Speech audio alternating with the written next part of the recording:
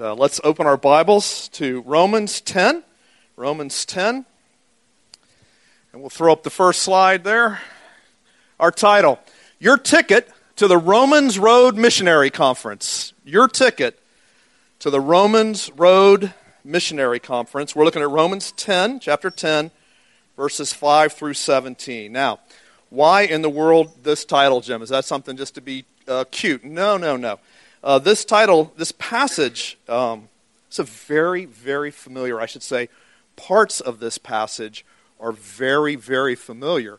If you've been a Christian more than about 5 years, you will have heard teaching on different parts of this passage. But this is a passage that the individual teachings, many times, are seriously misunderstood.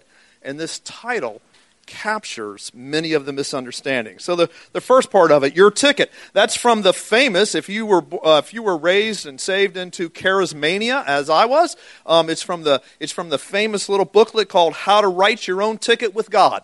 That comes from the Word of Faith or the Prosperity Movement. It's a pamphlet that blends a misunderstanding of the phrase word of faith, which is in our text today.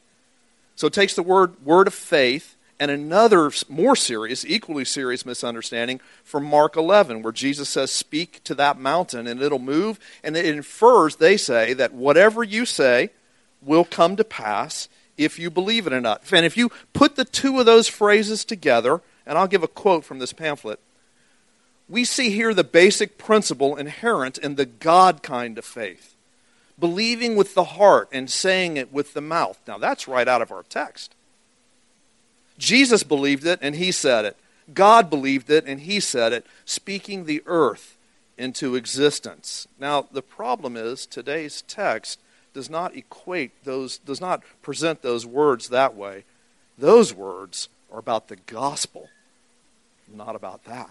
How about your ticket to the Romans Road? Oh, now the Romans Road is a simple but pretty solid way of explaining the gospel from the book of Romans. It's awesome. That's good until, and many times, it morphs with a misunderstanding, an assumption that if only you confess with your mouth, you got to say it, and that's all you need to say, these words, Jesus is Lord. Just say that sinner's prayer, and I'm not anti-sinner's prayer, I'm not anti-altar call. This is a misunderstanding, although the real proclamation of your faith is baptism. Not an altar call, but that's another sermon. Just say the sinner's prayer at the altar call, and then presto, changeo. Once saved, always saved. You got your fire insurance, and you won't go to hell. Why? Because you said, Jesus is Lord. Confessing Jesus as Lord in our passage today means a whole lot more than repeating the right words because of a reasonable but momentary desire to avoid the pains of hell. It's not what it means.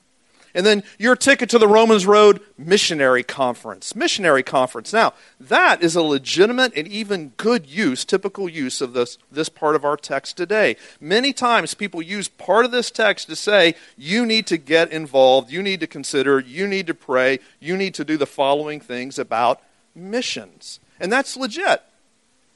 But it's not what the text is about.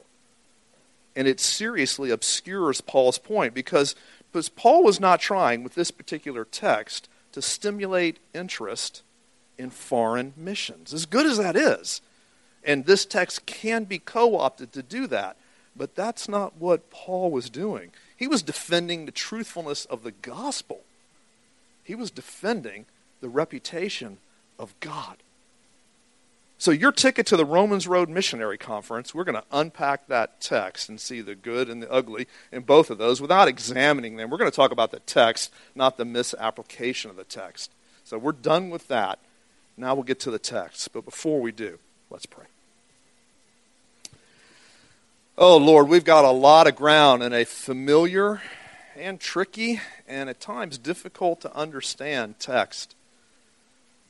Lord, help me to preach. Help me and everybody else in here to hear, to understand, to apply, to obey, and then to pass it on to others.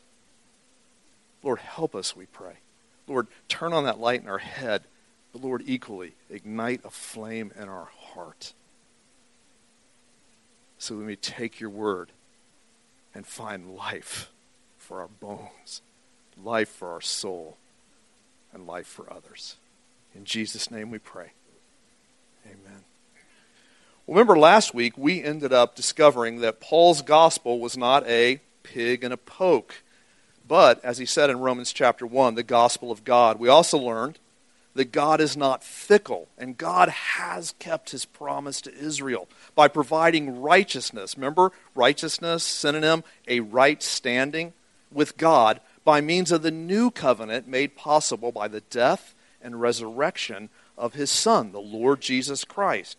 Remember, the Gentiles in the church at Rome had responded to that gospel, and there were many more Gentiles than Jews in the church at Rome at this time when Paul's writing, because most of the Jews, historically the Jews that were saved, had been kicked out of Rome by the emperor at a particular reason, but even when they came back, it was different. I don't get this thing. Okay, it was different. The scales had tilted, and it was now predominantly Gentiles. Why weren't the Jews being saved? Most Jews had rejected. And Paul discussed because they could not accept a crucified Messiah. We knew that. But here he talks about they could not accept the concept of a right standing, righteousness before God that was not earned by obedience to the law of Moses. But we also learned that anyone, Jew or Gentile, anyone who accepted this gospel of God by placing their faith in the work of Jesus, the one on whom the law had pointed to, who was the fulfillment, the finish line of the law, the one who ushered in the new covenant between God and his people, anyone, all of them, would be saved from the wrath of God and experience no shame on the day of judgment. They, Jew or Gentile, would be in God's benevolent presence forever, safe, secure, and filled with joy. This righteousness, this right standing with God is based on faith. Faith in the work of Christ, not self-righteousness, not my works. It's not earned by obeying the law of Moses. So that's what we learned. Now let's jump into our text. With that ringing in our ears, let's look at verse 5. I'm reading out of the ESV.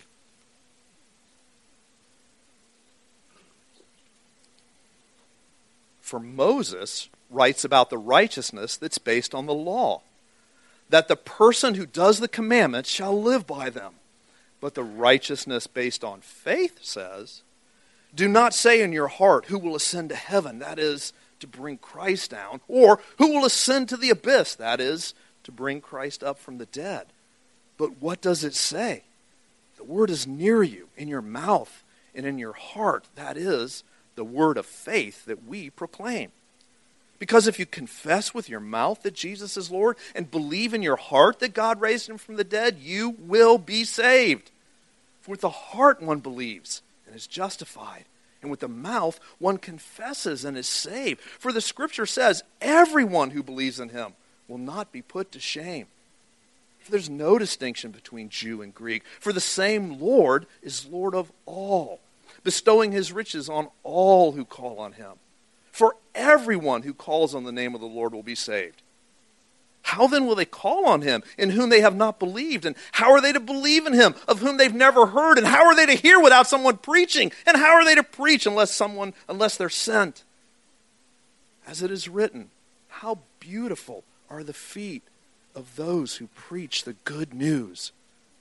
But they have not all obeyed the gospel. For Isaiah says, Lord, who has believed what he's heard from us?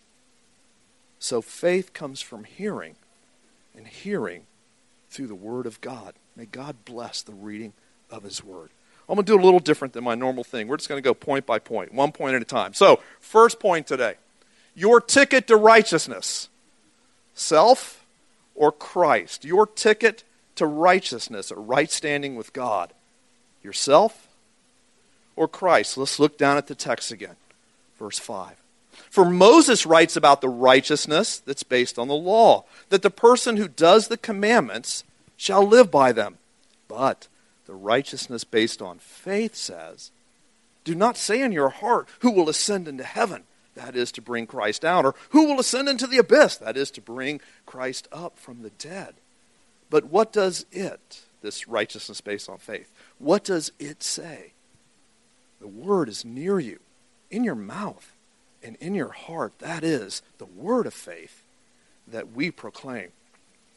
Paul is yet proving the gospel, that the gospel is totally in line with what God has promised in the Old Testament. Remember, 9 through 11 is about that, chapters 9 through 11. So he's doing it again. He's proving the gospel's the same thing as the Old Testament carries into the New, even though it's a new covenant. None of this is a change in God's plan. Paul is offering the same defense and explanation, but from another perspective. This time, he marshals Moses himself. Again, he's comparing the Jewish view of an earned right standing before God by obedience to the law of Moses, a self-righteousness. He's comparing that with the gospel's proclamation of a right standing before God, freely given to anyone who has faith in the work of Christ that was accomplished by his crucifixion and his resurrection. Paul begins by making a reference to Leviticus. In the parentheses, you're seeing these different texts. Paul makes a reference to Leviticus 18:5, where this blessed life is given to the Jews who follow the law. Now, the question is, was that blessed life? If you follow the law, you'll live. Now, here's the question. Was that life an eternal blessed existence in the presence of Jehovah, of Yahweh? Or a continued life, earthly life, of many earthly blessings in the promised land? Now, scholarly opinion varies which one Moses is talking about and which one Paul is referencing. But at the end of the day, the conditions remain the same. Obey the law of Moses. That much we all agree on. Keep the requirements of the Old Covenant. That's what Moses was writing to the Jews in Leviticus. But of course, no matter which opinion you believe or take, all have sinned. All have sinned. So much for earning eternal life. And Israel sinned and broke the covenant. They did not obey the law, and they were carried off to captivity by the Assyrians and the Babylonians into exile, into foreign lands. They didn't obtain life in the promised land either. They lost it.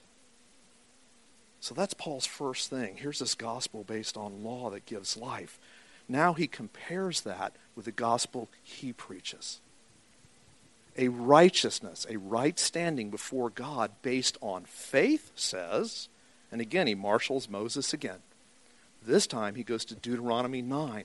And he says, do not say in your heart. Now Moses is writing that, and he co-opts this, led by the Holy Spirit. Do not say in your heart. And when Moses said that, ethnic Israel was being warned right then in Deuteronomy, don't presume on their possession of the inheritance of the land. Don't presume on that of your own righteousness. It's grace. Don't presume you're going to keep it. You're going to earn it. You're righteous enough. Don't say in your heart. And he drives home Deuteronomy 30. Referencing it because it deals with the grace of God. This is when the law was given. 12 through 14 here in this case. God had made known his word to the Jews, the law. He made known his will to his people. And by the way, he told them they didn't have to go up into heaven to find it.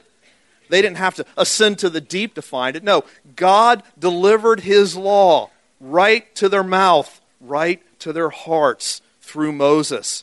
And likewise, in the new covenant, God does not require, and this is the point for the Jews then and the Gentiles then, but for us today and right now, in the new covenant, God does not require some superhuman self-effort. God has already done it. Christ has come down from heaven. Christ has resurrected from the dead. All that is needed is faith. Believe the truth of the gospel. It has been made available to you for your mouth to confess. It has been brought to your heart to believe. How does that come, Paul says in this text? By the preaching of the word of faith as opposed to law. Faith. It's the new covenant in his blood. It's the word of faith, the gospel that is near enough to confess because you believe. Number 2, the Romans road to salvation. What is the Romans road to salvation? It's an informed, heartfelt prayer. Let's look down at the text. Verse 9. Because if you confess with your mouth that Jesus is Lord and believe in your heart that God raised him from the dead, you will be saved. For with the heart one believes and is justified, and with the mouth one confesses and is saved. For the scripture says, everyone who believes in him will not be put to shame. For there's no distinction between Jew and Greek. For the same Lord is Lord of all, bestowing his riches on all who call on him. For everyone who calls on the name of the Lord will be saved. Familiar passage. Let's unpack it a bit. We'll wind this all up at the end, but let's just get the pieces first. Paul reminds his listeners of what they already know. Remember, this is a letter. Think of the whole Roman church gathers, and there's a scroll. You know, that's how they wrote letters in those days. And here's a scroll, and they're doing it, and they're reading it from start to finish. So they've already, and remember, these are believers. They've already heard the gospel. They know the content of the gospel. So Paul's going to use shorthand, summary, to remind them of the content. He's already told them the content 9 chapters before. They already know the content because they've already had people preach to them.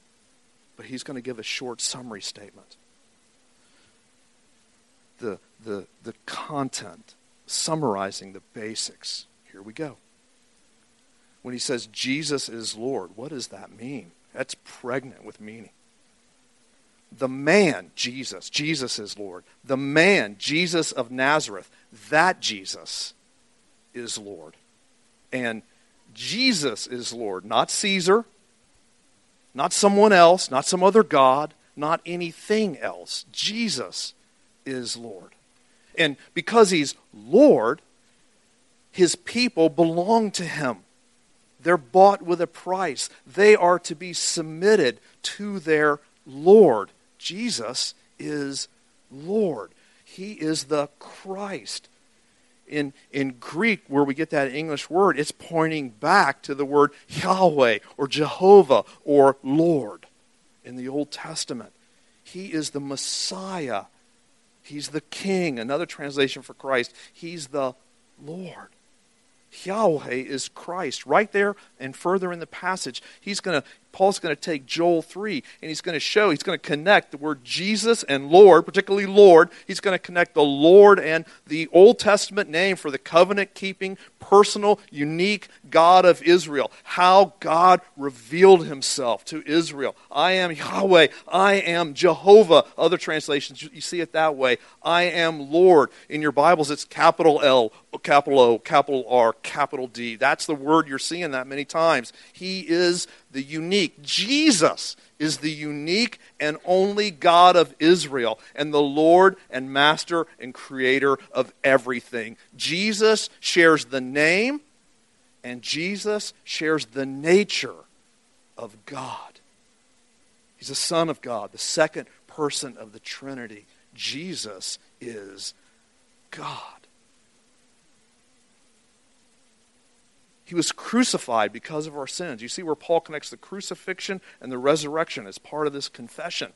He was crucified because of our sin. He was crucified in our place. He paid the penalty for Jim Britt's sin. He was resurrected from the dead.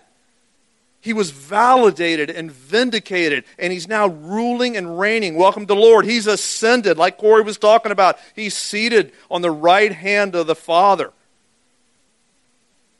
He's ruling and reigning over all creation. Jesus is Lord. It's not just 3 words you say for fire insurance. It's shorthand for the content of this glorious gospel. Then Paul flips the word order as he seeks to flesh out the definition of saving faith. Saving faith is a heartfelt belief in that content of the gospel. And when you have a heartfelt belief, you have an autopilot, genuine verbal response. I see my wife in the morning. Right, I don't have to think about it. I'm like, hey, good looking. Why? Because I believe it. Because she is. Guys who tell me, hey, I'm just not wired that way. I'm not into this, talking out loud and stuff. Really? Let me ask you something about your job. You pull the string. They can talk. Your team loses. Ah! What you believe comes out of your mouth. Think about that next time you complain. It's an auto reaction. Heartfelt belief in the content of the gospel will result. You have to, because it comes out, a genuine verbal response. So if we have heartfelt belief, a deep inward trust in Christ, at the very core of one's being, that's what these words mean. If we trust in the work of Christ instead of our works, that's the context of this comparison. If we believe, we will not suffer shame on that last day. Just like we looked at last week. What that means is not an emotive, but no, we won't have the shame, the humiliation as we're carted off and then thrown into the lake of fire. We'll escape the wrath of God and we'll live with him forever and ever, because these riches is what he richly blesses all who believe, more than they can imagine. We get to be with him because Jesus is our treasure. Anyone who believes, Jew or Gentile, will be part of the new humanity. Anyone who believes will be adopted into his family. Jesus is Lord and Savior of all. He's Lord of all. Ethnic distinctions such as Jew and Gentile or Anglo and Latino, they don't matter. They're irrelevant. The plan is the same plan from the Garden of Eden forward. All true believers will be richly blessed. Either testament, no matter your ethnicity, no matter your skin color, no matter your economics, no matter your job, whatever. If you believe, you're in. If you're in, you're blessed. And anyone who has heartfelt belief, here's the cause and effect, will call on the name of the Lord. Oh, you must. But let me tell you what, you will. Anyone who calls on him for help, rescue, deliverance. Well, in order to do that, again, he's summarizing the gospel in the response. One has to know their desperate need. They have to have a knowledge of their desperate plight in order to cry out for salvation. And the word call there is typically used throughout both testaments as a synonym for prayer. Hence, you'll pray. Heartfelt prayer. Anyone who believes will call out to God in prayer and will confess Jesus as Lord, and God will open the door of salvation to them, and God will welcome them in. It doesn't get any plainer or better than that. Okay, we've received the right ticket from God. We're now on the right road. But how does all of this gospel stuff happen? Glad you asked. Let's go to the next one. Let me introduce you to the missionary convention. Introduce, not invite. Now hear this clearly. Introduce, not invite you to the convention. Do you know why I'm not going to invite you to the convention? If you're a follower of Christ, you're at it right now. You're attending the convention. Welcome to Sunday morning. The mission commission, who got sent? Let's look down at verse 14.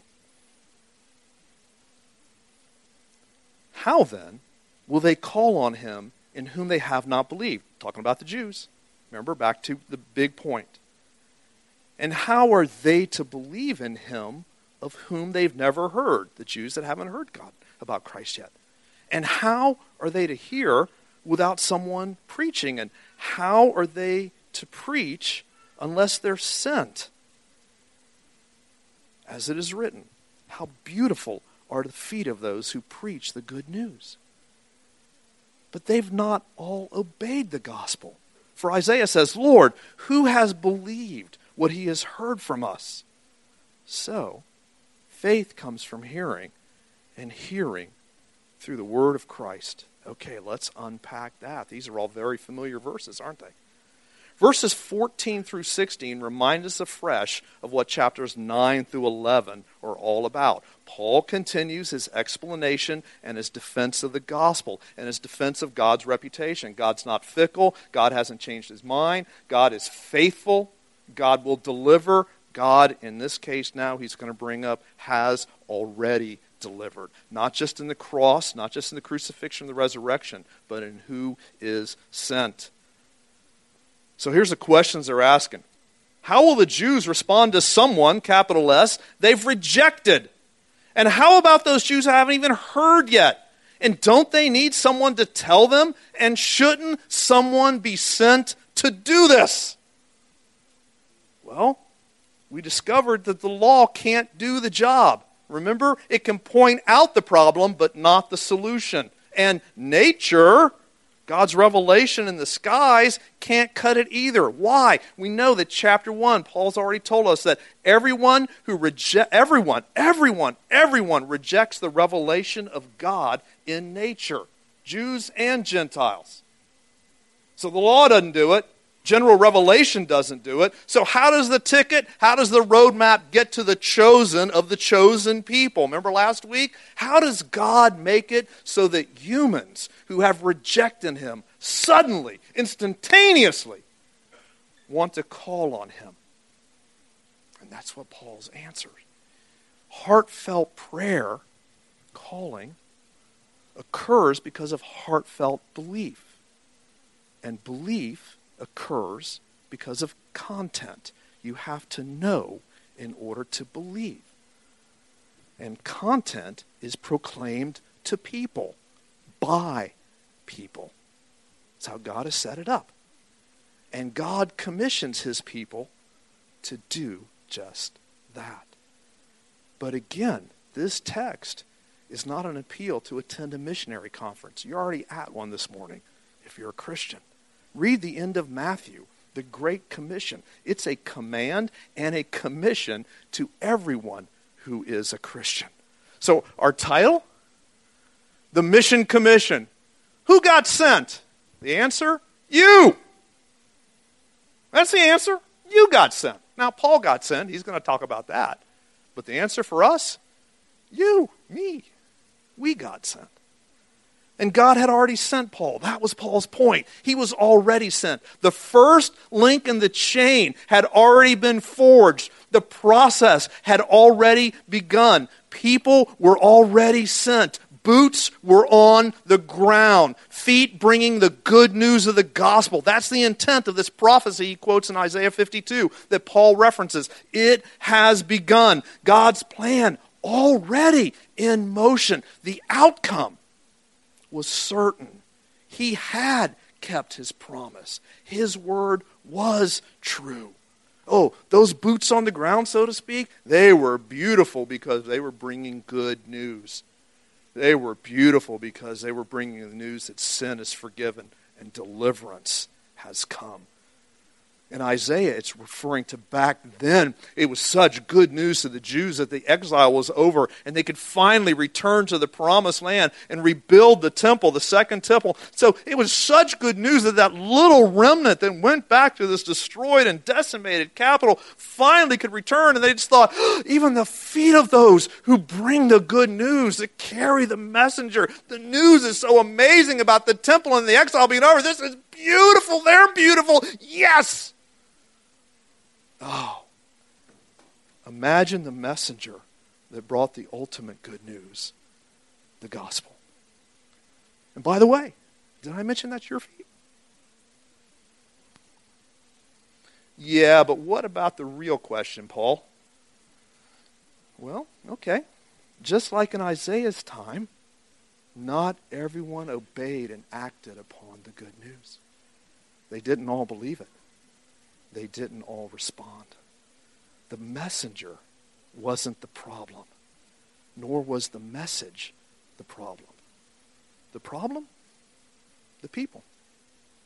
You see, saving faith doesn't necessarily follow the proclamation of the word of faith, this gospel of the crucified and resurrected.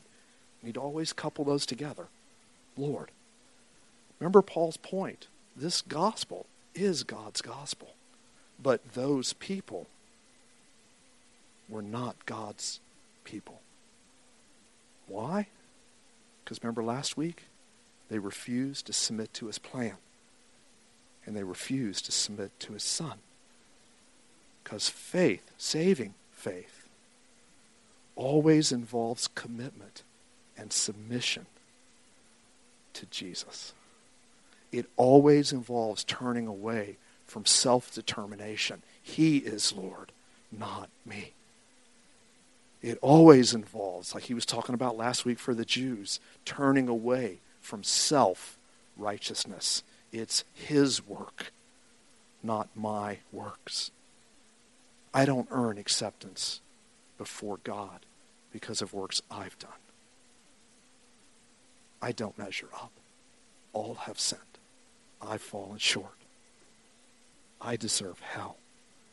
But he lived a perfect life and died a sacrificial death and was proclaimed Lord as he was validated and vindicated. And now the man, God-man, is Lord. Greater than Adam. Greater than Moses.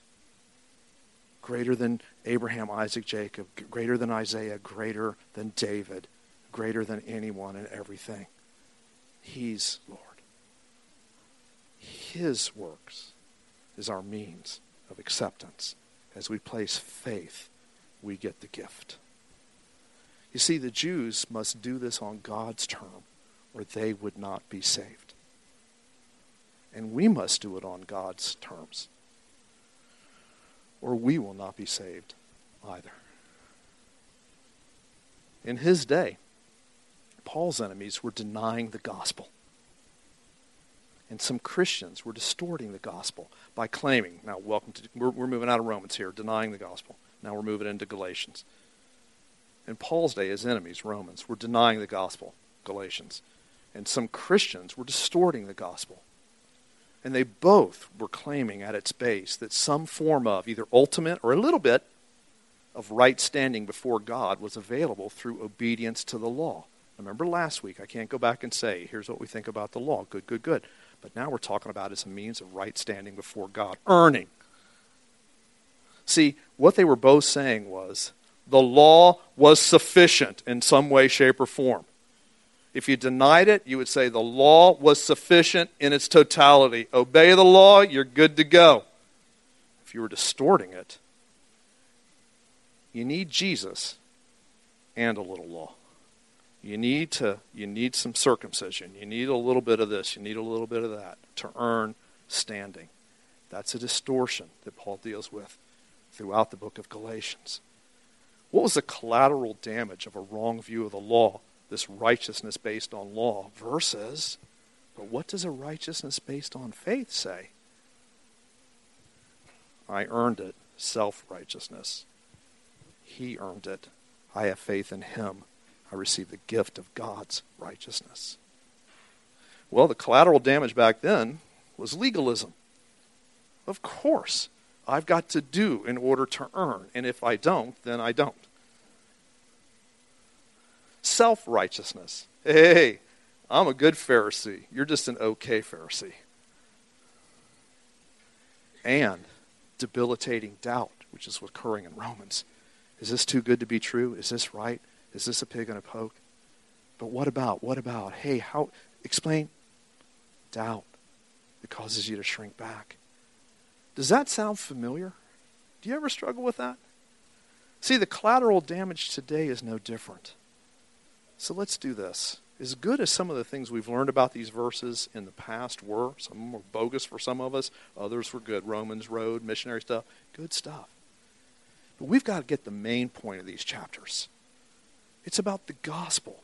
Many of the subpoints we were traditionally taught are true, and they're wonderful, but we must grasp the main point in order to get the gospel right, in order to preach it to others so they can hear, understand, believe, and call out to God. By the way, I got to get the gospel right. I got it right. You got it right. But I got to remember it right for my own soul, so legalism doesn't creep in, so self-righteousness doesn't creep in. So I don't distort the gospel in my own heart and pass that bogus distortion to others through my mouth, so that I'm not filled with doubt. I'm not always wondering, does he love me? Does he love me not? I'm not picking the daisy of God's love all the time. Yes, you need to have your quiet time. Yes, you need to stop doing whatever it is you're thinking of right now. I get that. But it's not your works. It's his. If he loves you, he shows up. You get the content. It's preached. You believe. You confess. You're saved. And then you're sent. We've got to get the gospel right, because we've got to be able to preach it to others. It's about hearing and believing the word of Christ. They're not our disciples. They're disciples of Jesus. We're called to evangelize and share this word of faith. We're also called to disciple as we know it and teach others to obey all the commands that Jesus has taught them. He is Lord. So we'll end with two questions. Real simple. You heard the gospel today. If you're not a Christian, will you believe it in the way I just talked about? Will you believe it so much so that you'll cry out to God? You can do that as we pray. If you want to pray with somebody, anybody around here, me, whoever's around here, be happy to pray with you. But you don't have to wait with us for us. If you want to, that's great. But you can just repent and quit this self-determination and quit depending and banking on your own righteousness to earn you someplace in heaven. Because guess what? It ain't going to happen. It's just not. You're going to die and burn in hell forever. You can change that. God's offering you a gift, and it will result guaranteed in your salvation. Cry out to God today as we pray. And then for those of us who've already done that, you've already been sent. Past tense. Oh, I get Paul was an apostle, ultimate word of sent one. But the Great Commission is not just for the 11 that were present. The Great Commission's for all of us. You've already been sent. Boots are on the ground. Will you go? See, it's not a question of I need to be commissioned. You have been. You're saved. This is what he does with his people. Will you go? Now, I don't know what that means, but I know one thing for sure for the majority of us. We live here. What does go look like? Go looks like this afternoon. Go looks like tomorrow morning. At lunch, at dinner, tomorrow at work, finishing up the yard in the morning, whatever you're going to do with your neighbor.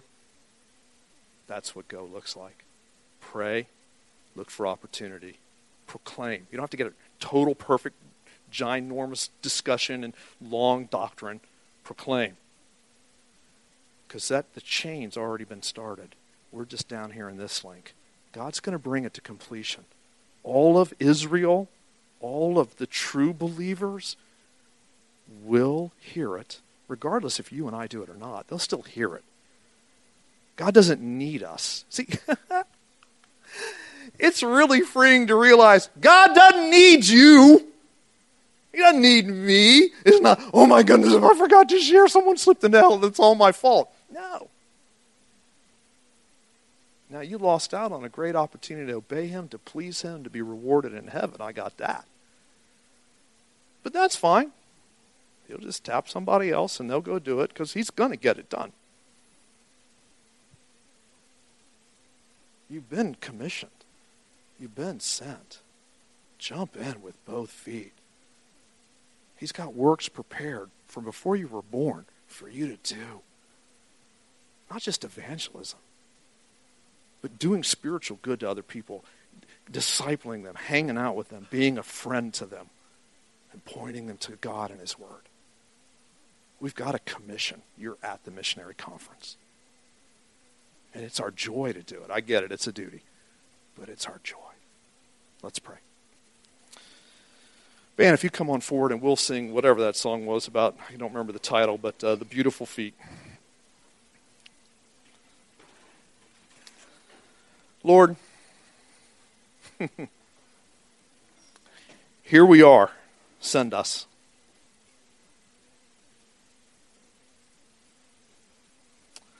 Lord, you've revealed the gospel to us, and we're so grateful. We are richly blessed.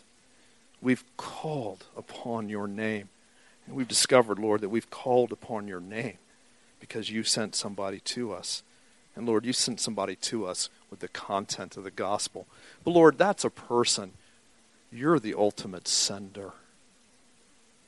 And Lord, so many people hear your gospel and reject it, but you have offered us mercy, and you moved on our hearts, and you opened up our blinded eyes, and you brought our dead nature to life.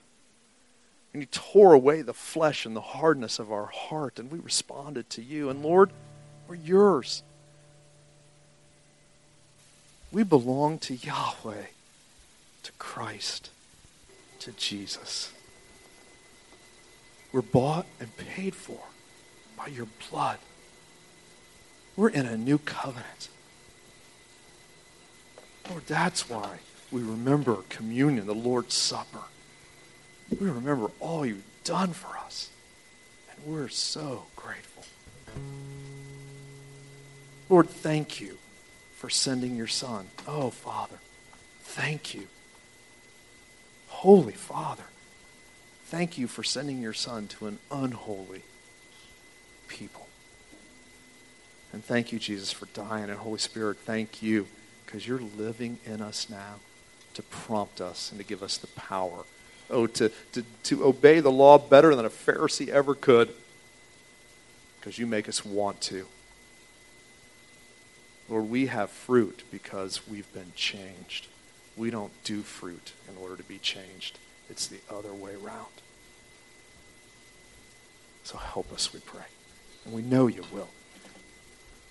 You're trustworthy. You're not fickle. We love you. And more importantly, you love us. And for that, we will be eternally grateful. Well, let's take a minute, because I don't want to lose what happened at the ministry mic. Think of somebody you know that's not saved. These are these Jews that Isaiah was talking about. Paul continues to preach the gospel, knowing that the majority of the people he will preach to will not receive it. But that doesn't stop him, because he's doing the things God's called him to do, because God wants to save people. So let's just take a minute and just pray for that person.